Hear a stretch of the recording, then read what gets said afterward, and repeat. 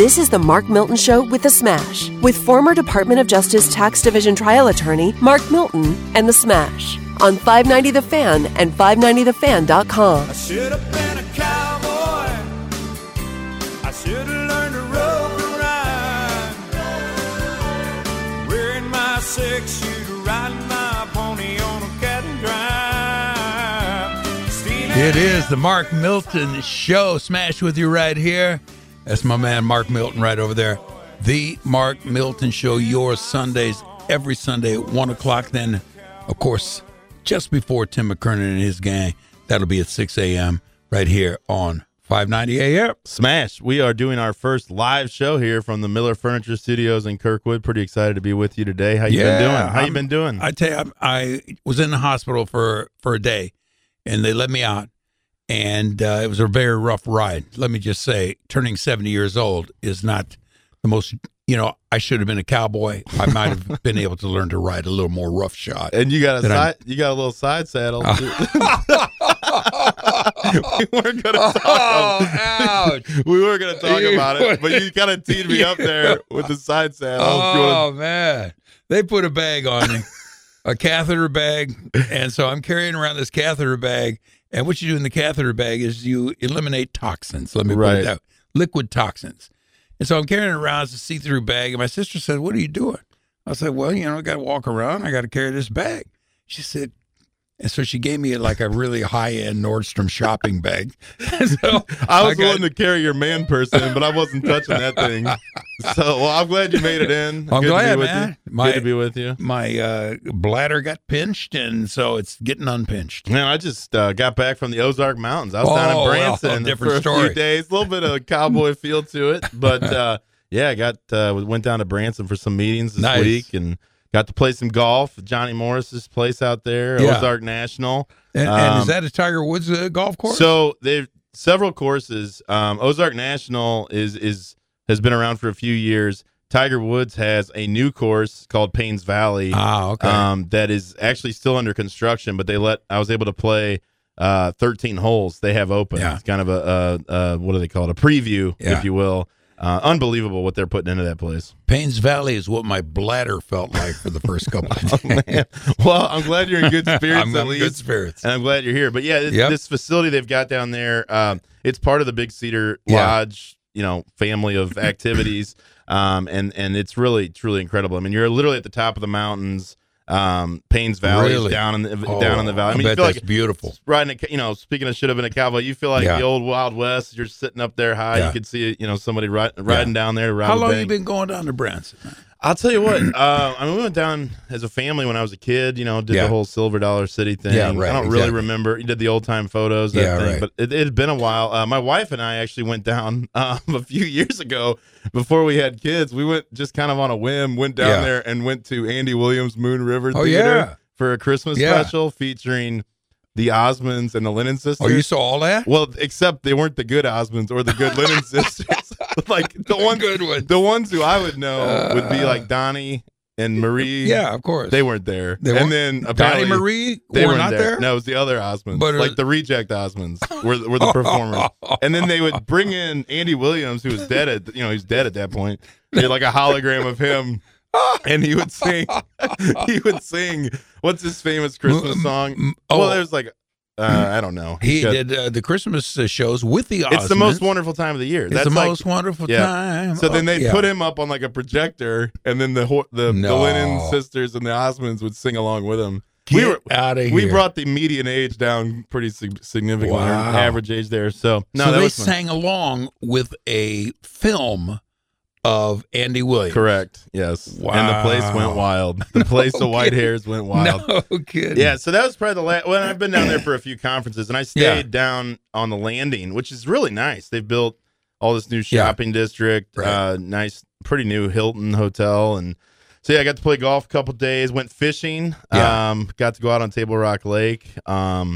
That was awesome. Are you a big fisherman? Not really, no. But I enjoy it, and I cooked some bluegill just before I came here. I might have a few bluegill burps here. Smash told me not to eat before the show. Before show. But I had. What was I doing out there? I was eating. I threw some of the I did a little breading on the bluegill. Nice. I had a guy. So we had a guide Who really, I mean, it's kind of emasculating to have another man bait your hook and like clean your fish. Depending on what you mean, yes. But sir. I was happy to pay to do it because I don't like to do either one of those things. Right. So we did catch quite a few. Another buddy and I caught some bluegill, a couple very small bass. Yeah. Nothing impressive. Do you feel at all. that you made a kill for yourself? Yeah, I had a good bigger man out of this. No, I wouldn't say that at all. But it felt cool to actually make the fish. I mean, I cooked the bluegill in the air fryer. Bluegill's a big fish, a little fish. I don't know. It's pretty little. Yeah, they're I mean, I don't know. I mean, if you catch, it's like chicken McNuggets, 6 inches. Yeah, but they're very tasty. Bluegill are taste much better than. Certainly bass. I think catfish is pretty good. So I used to fish when I was a kid all the time, man. Did you? We go down to Fall Creek in Indianapolis, and we fish for crappie.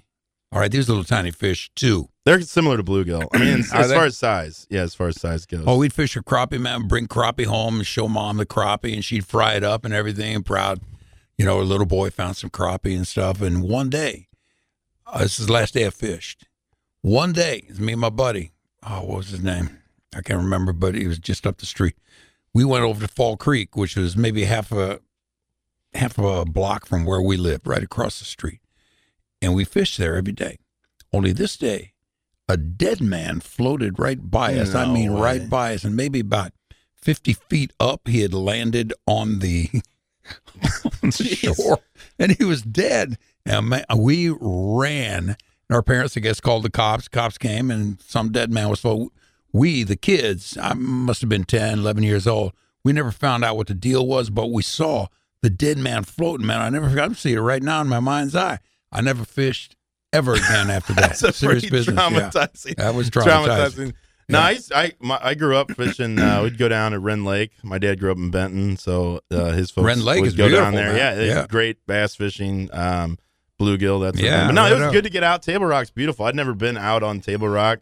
So to have this guy, he was Hook'em Branson, give him a shout out. He was awesome. This guy, I mean, for the first hour, we weren't really catching anything. And I mean, but he would tell stories like the entire time. So it's almost, you're being entertained while also fishing. And then finally he's like, all right, on to plan B. We went and he stopped at the marina, bought some night crawlers, and then we started catching them left and right with the worms. Really? Yeah. So it was a good time. He told one story. I don't even know if I should tell this, but he said he picked up these tourists for an outing one afternoon. Yeah.